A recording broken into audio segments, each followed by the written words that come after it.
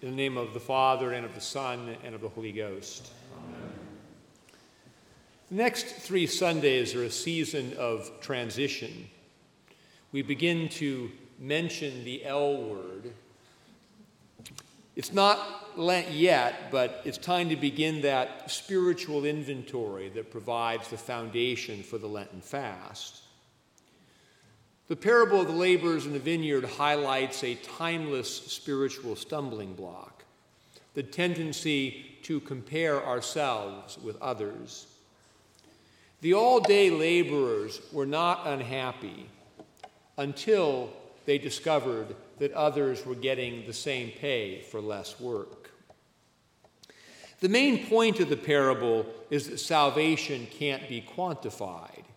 You can't have more of it or less of it. Whether you have been a believer all your life or whether you come to faith in the hour of death, you will receive the gift of salvation.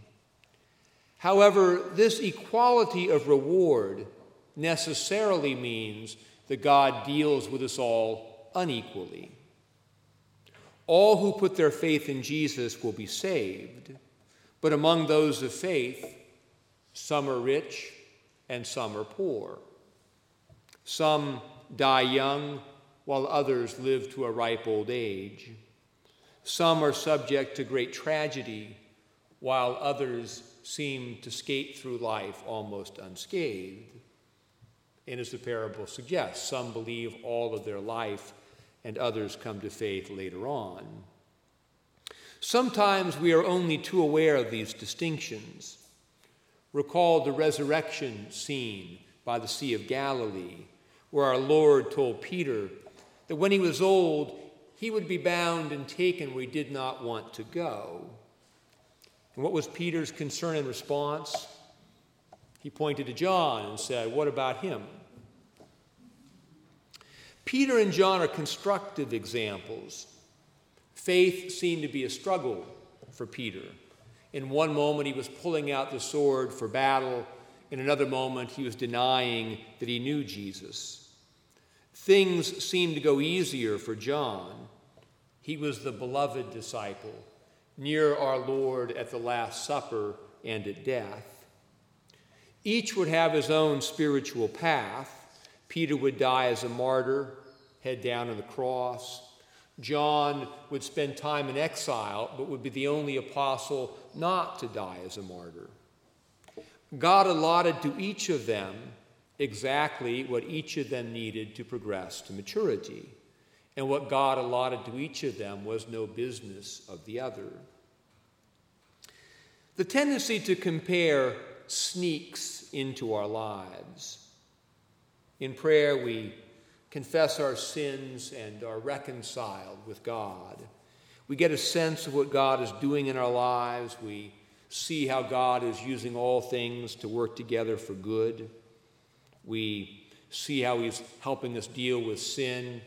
We are thankful for our blessings. We are content.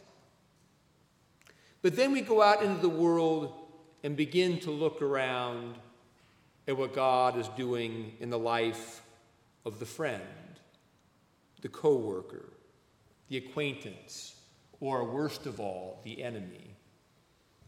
We begin to ask the cancerous questions.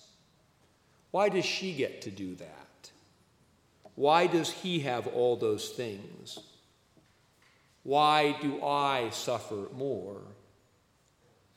When our attention was focused on God, his forgiveness of my sins, his providential ordering of my life, we were content.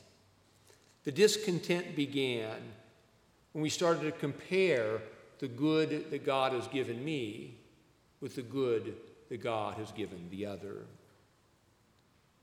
This is the deadly sin of envy, and it is demonic in origin.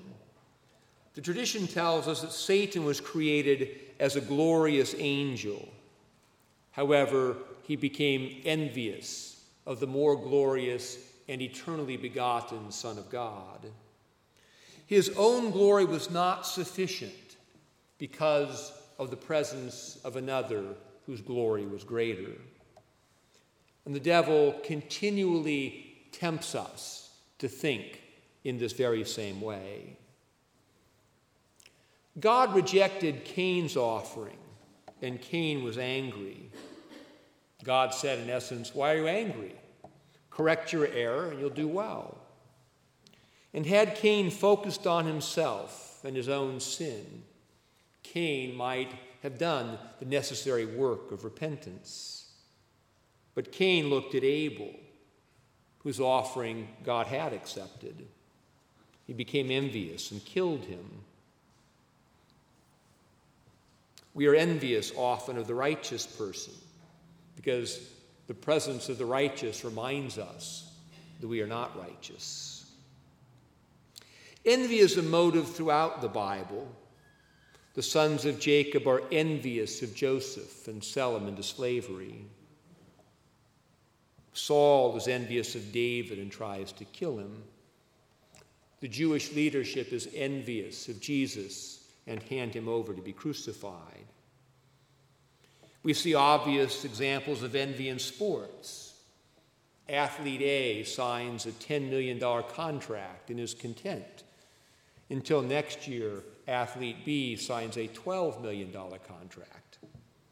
And athlete A cannot be happy so long as there is another who makes more than him.